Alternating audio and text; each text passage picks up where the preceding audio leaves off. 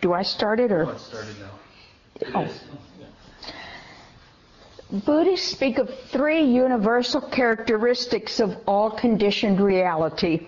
This, of course, is what Christians would call created reality. Conditioned reality is everything except Nibbana. So, of course, it includes everything about us, all of our beings. And these three characteristics that are part of all of this conditioned reality are the fleeting nature of everything, impermanence, are in the Pali language anicca.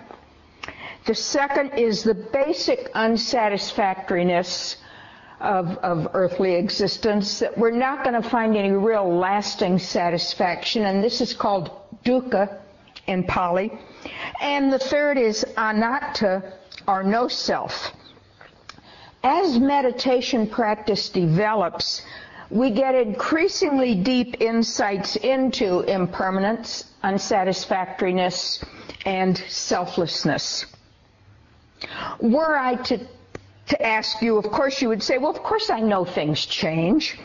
And of course I know that life can be pretty grim, even though it has some good minutes.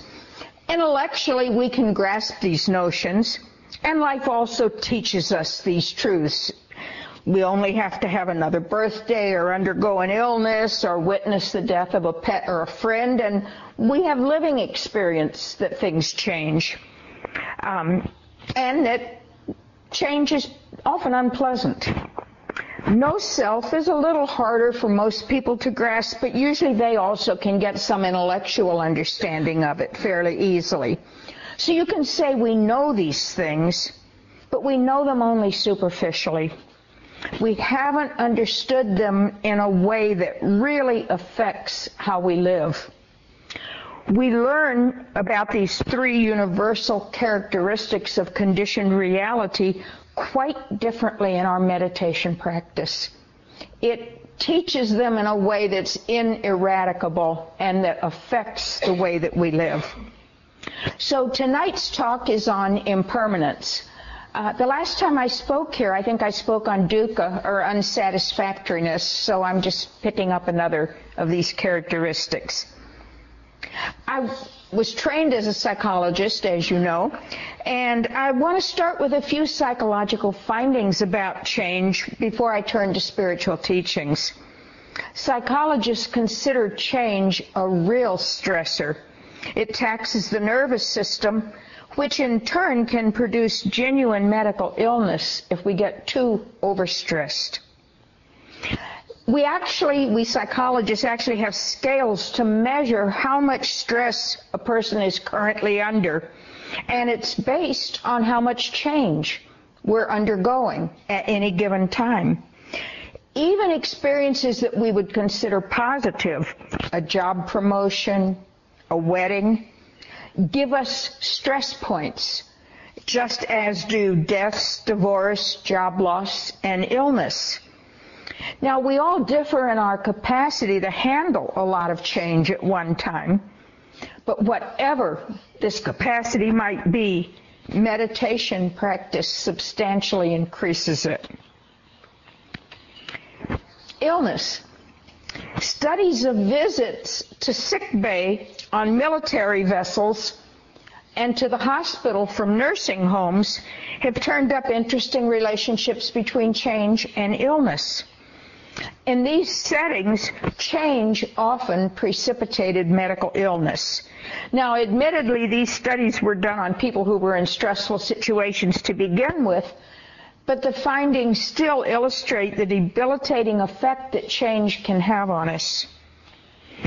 The most common time for older people to die is within a year of the loss of a spouse to death.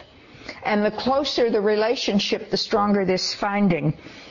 If someone gets past the first year after their spouse dies, risk starts dropping off. Illness is also more common in the year following bereavement. But positive life changes also are related to stressful effect. A surprising number of people become depressed after receiving a promotion are attaining some other goal. Studies show that excessively conservative attitudes are most often based on fear of change. Psychologists started recognizing such interesting findings when studies showed that churchgoers on the average are more prejudiced than non-churchgoers. And this was an intriguing and unexpected finding, so they wanted to find out what was going on here. They broke it down into reasons why people go to church. And they found that for seriously spiritual people, it didn't hold. They were less prejudiced.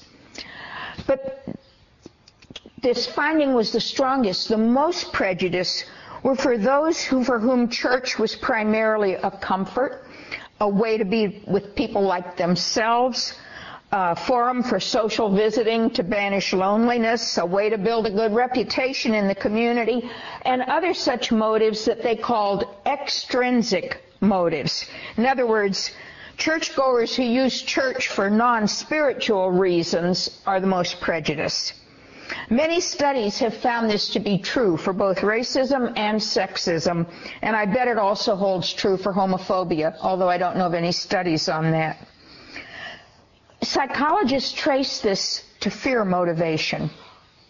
Both prejudice and the church are bulwarks of stability and lack of change in a community. They maintain the status quo.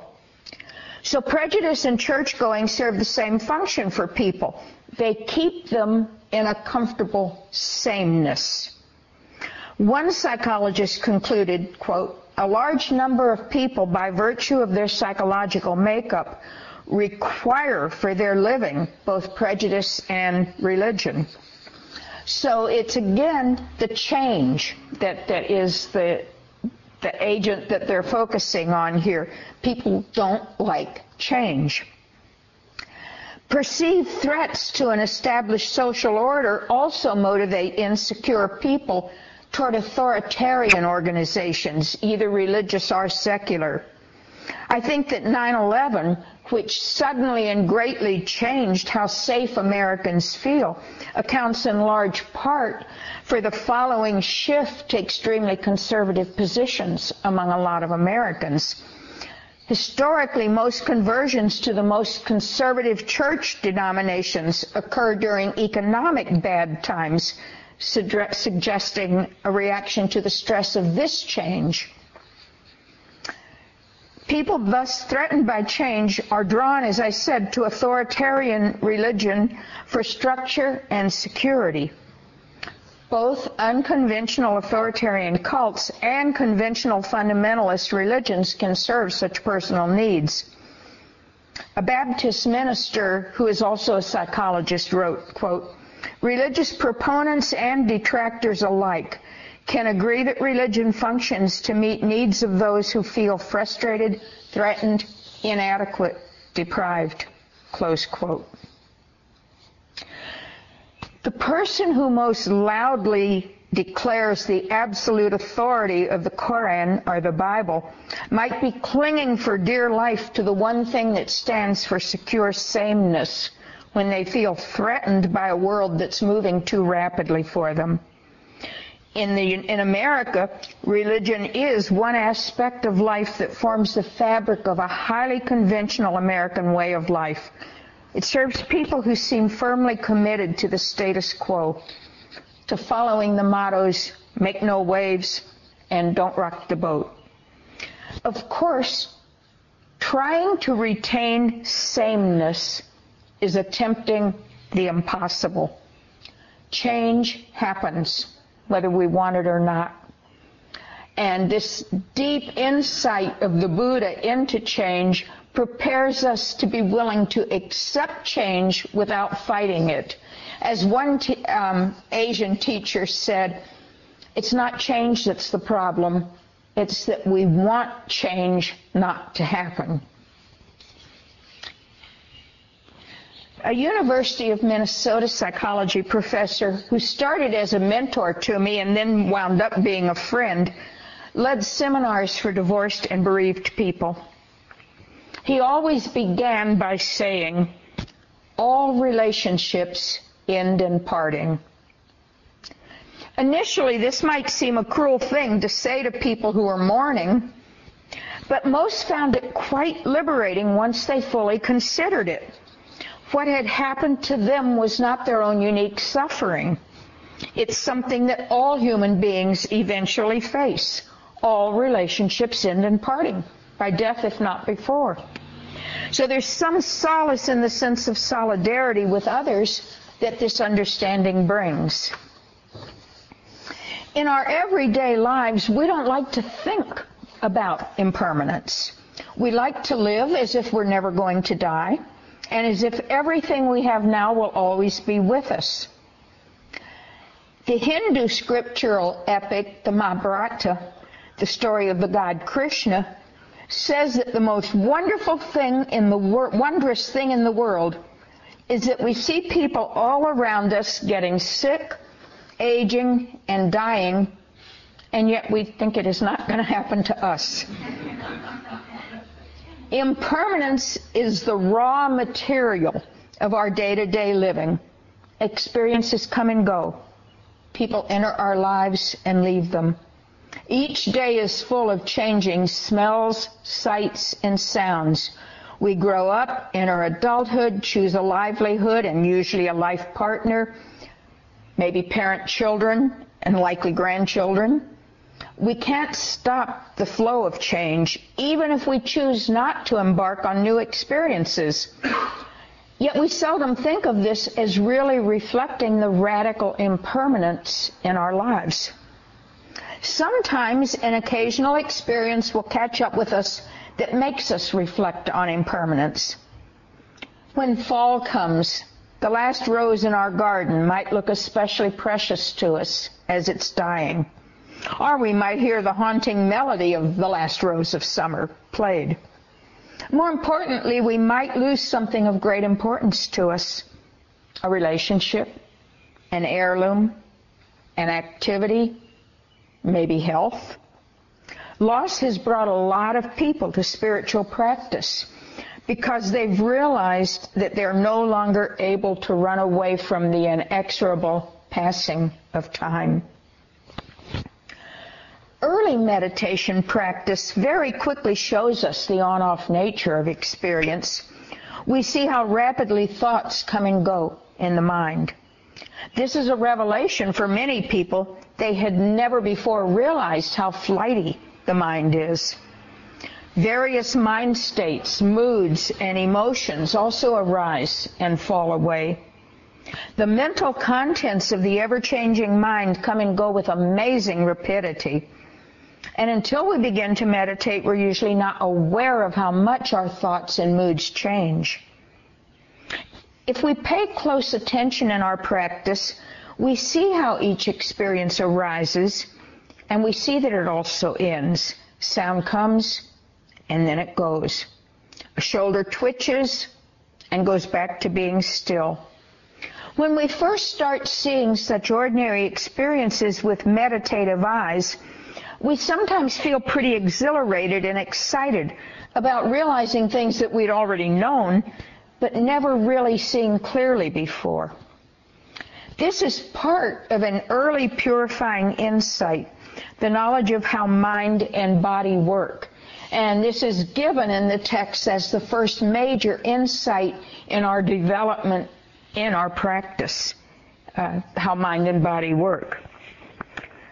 However, even after meditation experience has forced us to accept considerable impermanence about the mind's content and about sensory experiences, we might still think of the body as a pretty permanent thing.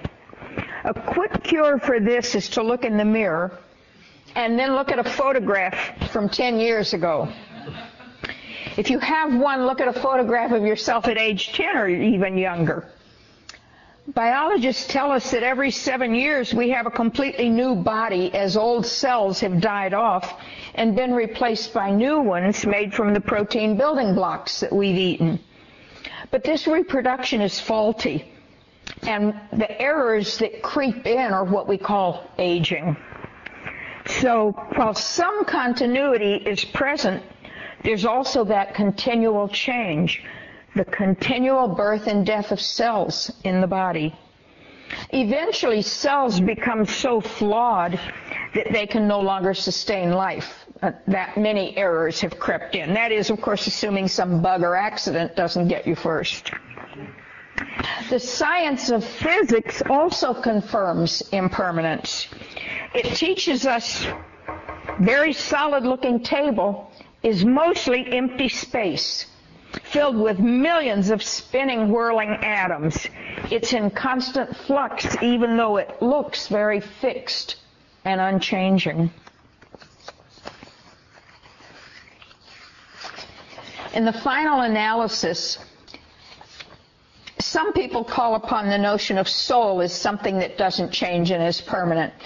That's a topic for another talk, but rest assured, John of the Cross had a very Buddhist viewpoint on all of that too.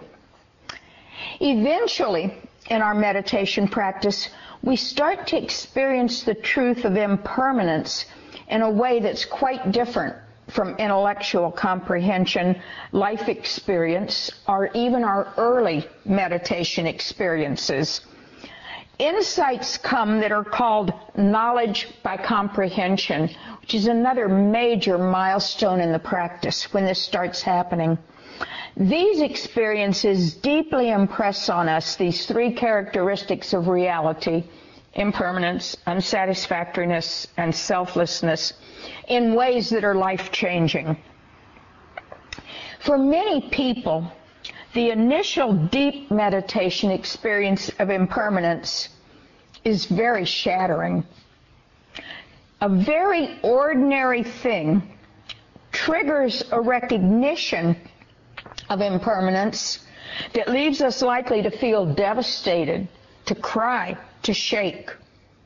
For one meditator who said she cried for days afterwards, it was just the sight of a leaf falling.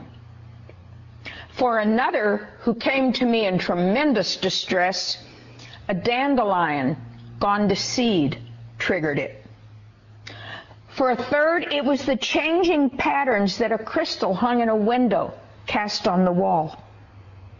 Meditators often feel like the bottom has completely dropped out, have cried for days, and have been devastated for some time.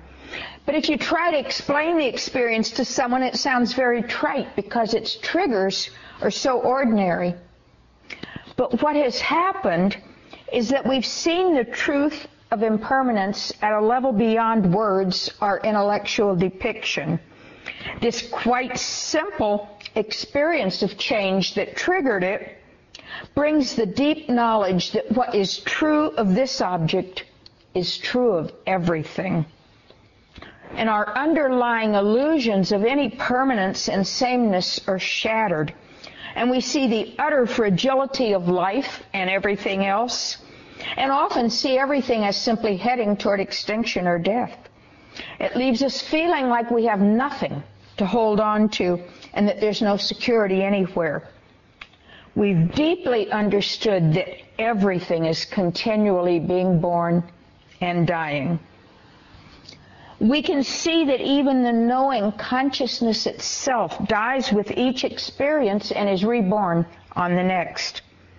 Listening to the bell down there can give you some taste of this.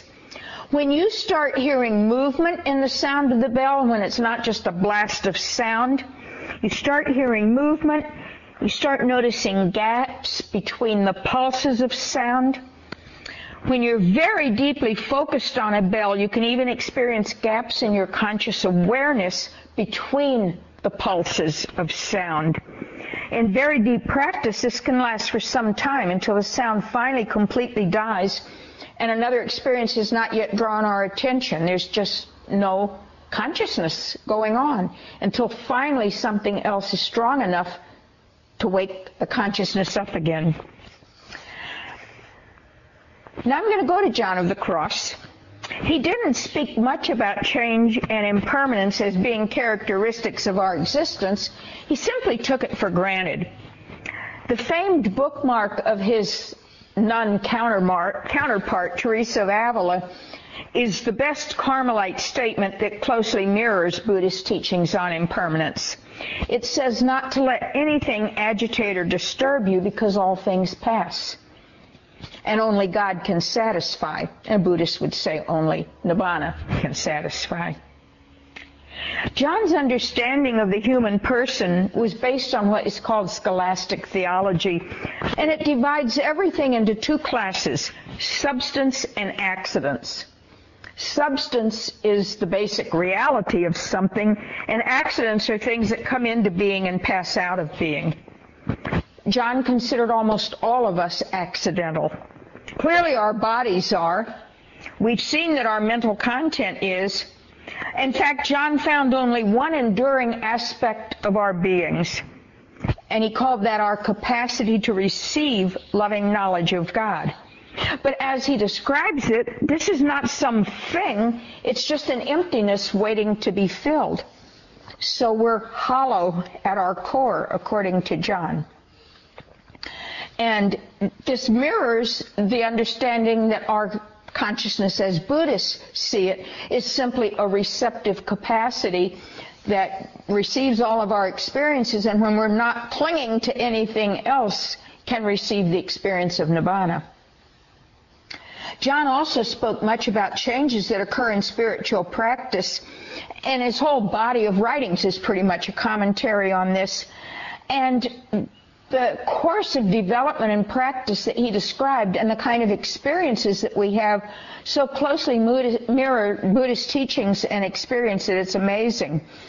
He talked about a transition from discursive reflection to contemplation, and this is when thinking really goes. You stop doing thinking in your practice, and it starts to feel more like you just show up and the practice does itself in you. John called this contemplation and said God caused it. Buddhists believe that just the deepening concentration and mindfulness bring us to this transition point where thinking really ceases to be that much of a problem and we just show up, as I say. It's an important lesson in impermanence when this happens, though, because very often before that we thought we had finally arrived and knew exactly what we were doing, and all of a sudden our practice starts to change, and we're not in control. We're not in the saddle in the way that we thought we were before. For Christians who have sort of milked spiritual sweetness out of the thinking that they did, they lose that sweetness, and they're very dry, and they don't get any satisfaction or pleasure out of their prayer anymore, and they feel like everything has gone wrong and they want to give up. Now, losing the devotional sweetness is painful, but it's necessary to be able to move on.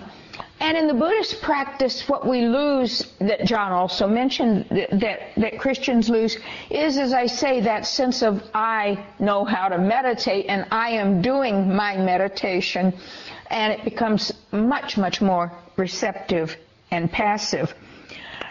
What John taught about being unwilling to accept this kind of change, he said it harms yourself.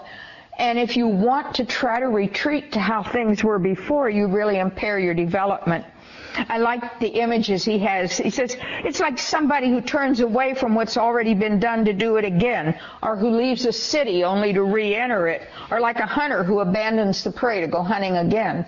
So it's like you've got this gift handed to you, but you don't want it. Now, the benefits of undergoing this painful time of change are pretty much, and this is, as I said, the time when we start getting those very deep, unnerving insights, and it makes us feel very insecure and inadequate and like we're not in control. It brings some wonderful changes, and the changes that John talked about are the same kind of changes that we find happening to us in our Buddhist practice. It brings a great lessening of attachment.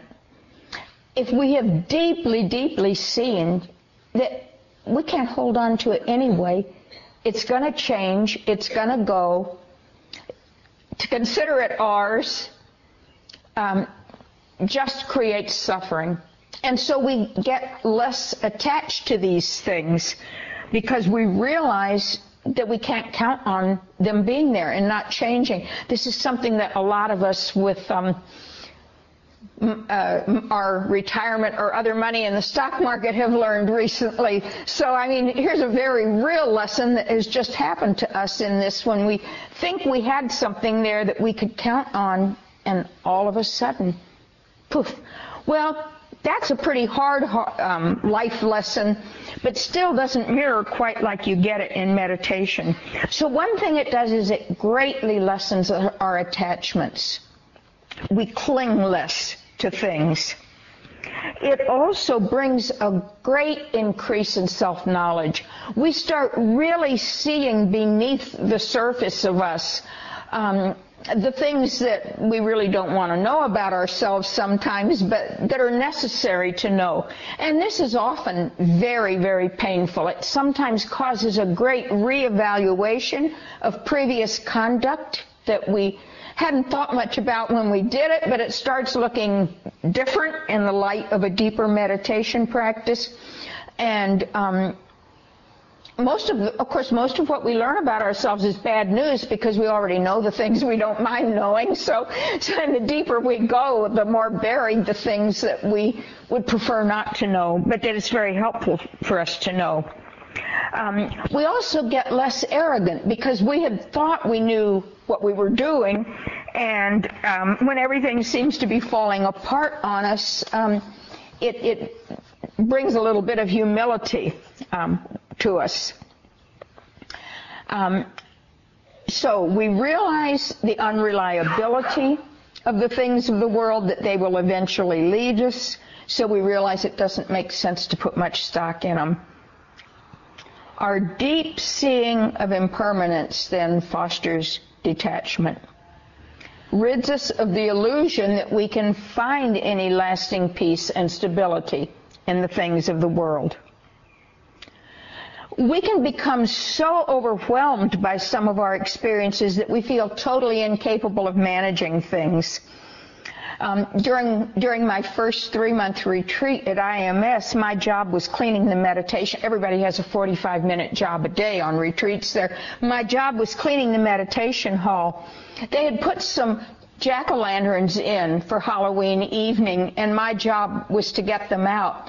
And I walked in, I'd been accustomed, I run the dust mop, I walked in and I saw those, there were only about 7, 8 of them in there. And I just felt overwhelmed with the simple job of removing these from the sitting hall. It looked like such a daunting task. I collapsed in tears on the front lawn. And this was somebody who has organized international professional conferences, and I felt incapable of getting 7 or 8 pumpkins out of a meditation hall. So this kind of a meltdown goes with this particular stage of practice when we're making this transition to this deeper level of seeing, and very humbling in terms of the confidence that you had in yourself and your abilities before. But seeing and accepting this kind of impermanence starts bringing a lot of important healing. Now, it can begin relatively early in practice, but we need very deep experiences of radical impermanence to eradicate the very deep-seated roots of disorder in our beings. In very, very deep practice, a stage that corresponds to what John of the Cross called dark night of spirit, and some of you probably heard that term, dark night, in spiritual practice. We have experiences of radical impermanence, even beyond what I've spoken of so far. I realize this gets a little scary for some people, but you'll hang. Teresa of Avila, John's counterpart, wrote of this, quote, "What happens is so obscure it can't be explained more clearly. In this prayer, all the faculties fail, and they're so suspended that in no way does one think they're working." So when we're intensely involved in meditation in this way, the confusion can extend beyond times of meditation. Involvement with ordinary experience can be very, very difficult. We're too deeply and immediately in touch with reality for our senses to function the way they usually do. The mind is seeing at a level that is beyond the capacity of the senses to grasp. So it feels like they're not working right. That they're failing. Again, you get a little taste of that in hearing the change in the bell. It just gets much more radical. Hearing goes on and off. You're hearing and then you're not. And it's because the spaces in the gaps between pulses of the experience of hearing, the emptiness there, the mind is hitting on seeing that emptiness more and more, because it is mostly emptiness with just flecks of experience, just like this table's mostly emptiness with flecks of matter in it. So we're at a level where the senses, when they try to grasp what's going on, they're all confused and distorted and they don't work right. You can see somebody standing in front of you and then they just disappear, because the on-off has so confused eyesight, can't keep up with what the mind is seeing, the rapid on-off of experience. So we can't rely on what our senses are telling us. We're actually experiencing reality at the level that physicists talk about when they tell us this is mostly empty space.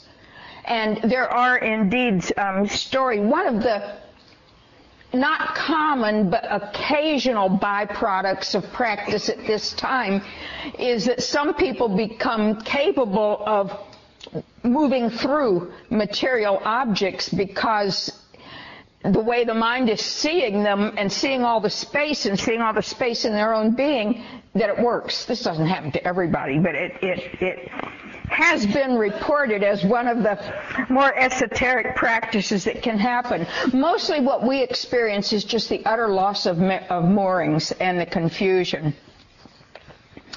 Airplane flying overhead, you'll hear a chunk of noise and then nothing, and then all of a sudden another chunk of noise, and I mentioned the person standing across you from the hall. The death and birth of consciousness happens many times a second for every experience that it feels like we're staying with continuously. Now this is going on all the time. It's just that we don't see it because we aren't deep enough in, and meditation brings us deep enough in. And what causes these big gaps in seeing and hearing and the such is that the sensory experience just simply gives up trying to keep up with the deep mental experience. Deep knowledge of this death and birth of consciousness and of experiencing is seen in the dying words of the Tibetan Lama Kalu Rinpoche. His disciples were gathered around him mourning as he lay dying. He held up his hand and told them, "Stop that nonsense." And he said, "Nothing happens." What he meant by this was that nothing that has not already been going on was going to start happening. Consciousness continually dies to one experience and rises on a new one throughout life. And, he understood that the last minute of consciousness in this life would simply condition the first minute of consciousness in his next state, as each moment of consciousness had been conditioning the next all along through this life. Part of meditation practice, then, is becoming able to fully and deeply accept the truth of impermanence. When Thai Buddhist master Ajahn Chah was asked to explain it simply, he held up a cup and said, "Enjoy your favorite cup as if it were already broken." When we realize that nothing lasts forever, that everything that is made up of parts will come apart, that everything that's born will die, that everything we've started will eventually end, that all the ties we've forged will be dissolved, it changes the way we live our lives. When he decided in his young adulthood to pursue the spiritual life, the Buddha to be recognized how senseless it is to build one's life and happiness on things of the world. He said, quote, "Why, when I myself am subject to birth, aging, ailment, death, sorrow, and defilement, why do I seek after what is also subject to these things?" And then he embarked on spiritual practice. His dying words, the most important thing that he felt he had to say to his disciples when he was dying, his dying words were to urge them to remember that all conditioned things pass, so practice diligently. That was his dying reminder of impermanence. Christian Chiara Lubick, who founded a Christian group called the Focolare movement, they're quite nice people, by the way, made a similar decision when her fiancé was killed in war. Today, the Focolare, which she began in Italy, is a worldwide organization of Christians seeking to live a deeper spiritual life in the realization that basing our happiness on the things of the world is a dead end. So, I'm doing great. I have time for questions even. To sum up, we were talking about the universal characteristic of conditioned reality of impermanence. That everything is in constant flux, everything that's made up of parts comes apart, nothing lasts, all will go. Buddhist scripture says, quote, "All compounded things are impermanent, unstable, and can bring us no lasting comfort," close quote.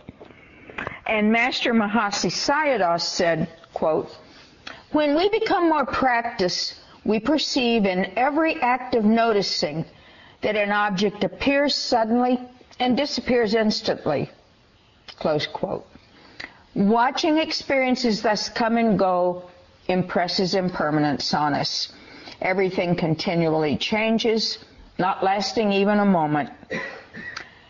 Quote, "Every event is born, stays, and dies in the same moment. Birth, stay, and death are not 3 moments, but only one. Continuity is only an appearance, not the truth," close quote. And of course, when we establish ourselves in deep meditation practice, this understanding becomes ours. Again, awareness of impermanence greatly deepens over practice. And this insight is called anicca vipassana, insight knowledge into impermanence. It removes the illusion of permanence from us and greatly lessens attachments, pride, and conceit. Seeing the impermanent nature of all conditioned reality is one of the most important insights in our practice. It's the base from which we understand the remaining 2 characteristics of conditioned reality, unsatisfactoriness and selflessness. From clearly seeing impermanence, all else flows. So, my blessing for all of us tonight is, may we be open to deeply seeing and accepting impermanence so that we might come to that which is beyond all change. And I will take your questions, and do you want this on or off? Leave it on for the question. Any questions? Is abandoning hope a good thing? Is what? Abandoning hope a good thing? No, it's not abandoning hope. It's seeing reality as it is, but there is the hope of the changeless, the undying, the perfect satisfaction. There's the hope of Nibbana.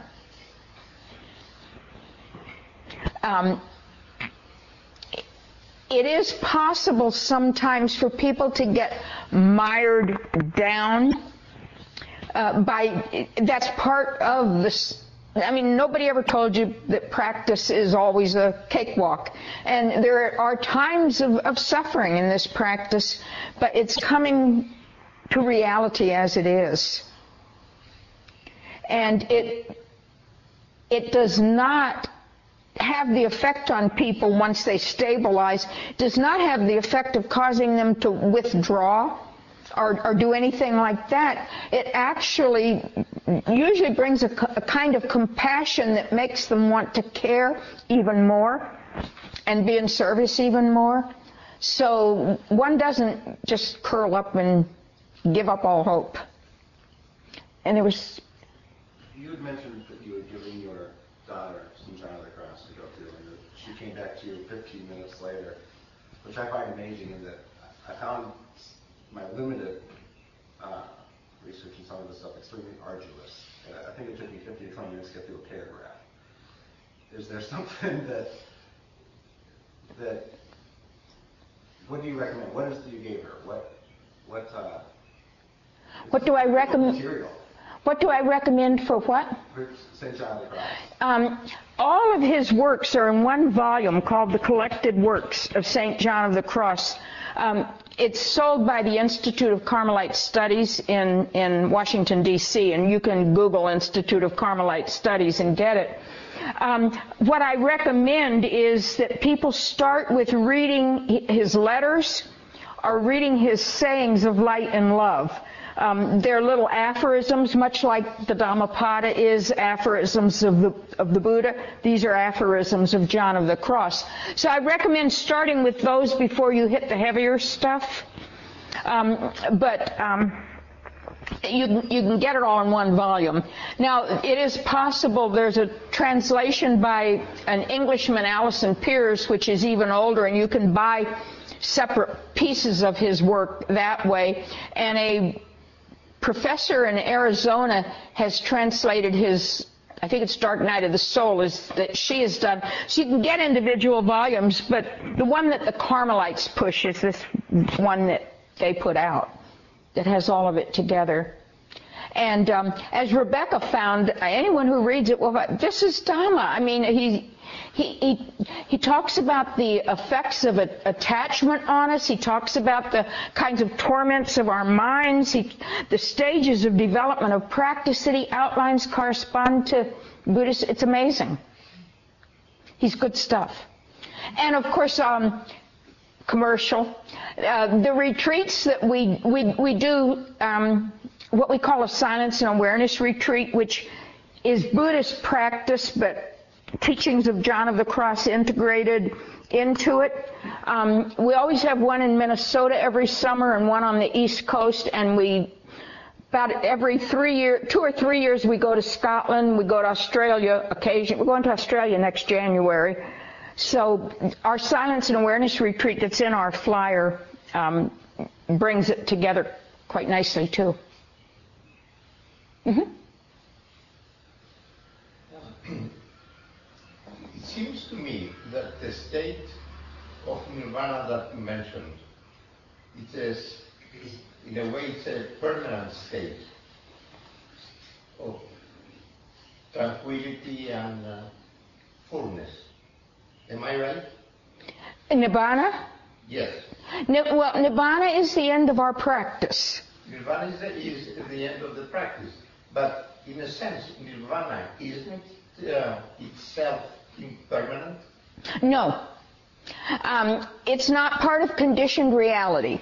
Conditioned reality is matter, mind states, and consciousness. Those are the three conditioned realities. They make up us and everything else in conditioned reality. Nibbana is a totally other kind of reality. Unborn, undying, unchanging, all the... But the experience of nirvana comes and goes. Oh, the experience of Nibbana that we have in our practice will not last forever. We have it, it ends. But how do we know that nirvana is permanent? How do we know? Well, I guess I could say we have... It seems to me similar to the Christian teaching about the everlasting life. And indeed they are very similar, and if you would understand how John of the Cross describes what happens, in short, the Buddhist teachings are that until we finally got it right, quit clinging to things, we'll be reborn over and over again. But when we finally have it right, the consciousness dies into Nibbana, and no more rebirth. John of the Cross says that when we're completely ready, we die into loving knowledge of God, and that's it, you know. So, I mean, it's very similar what they say as our final end. How do we know that of Nibbana? The Buddha taught it. How do we know it of anything else? Many religions talk about some state or experience or whatever, and of course Nibbana is not a state, Nibbana is not an experience, Nibbana simply is. But it's a rather common universal belief, but it's a belief, because people don't come back. However, people do come back after an experience of touching Nibbana in this life, because that's not permanent. That's the best I can do on that. Anything else? Well, I want to remind you all, I would love to be able to send you our newsletter once a year or something, if you're not already on our mailing list. And I have the thing back there on the table. If you would like to, just sign on and we'll add you. And I will send a copy of this year's flyer by email to everyone who signs up. And I guess we're ready to go. You have cookies and something usually, or not? No? No. Oh, well, I don't usually talk on Sunday. I usually talk on another night, so that's probably different. Okay. Well, whatever you do now, go do it with happiness. May you all be well. Thank you very much. Uh-oh. No, the clip came up. Problem or not? No, not a problem.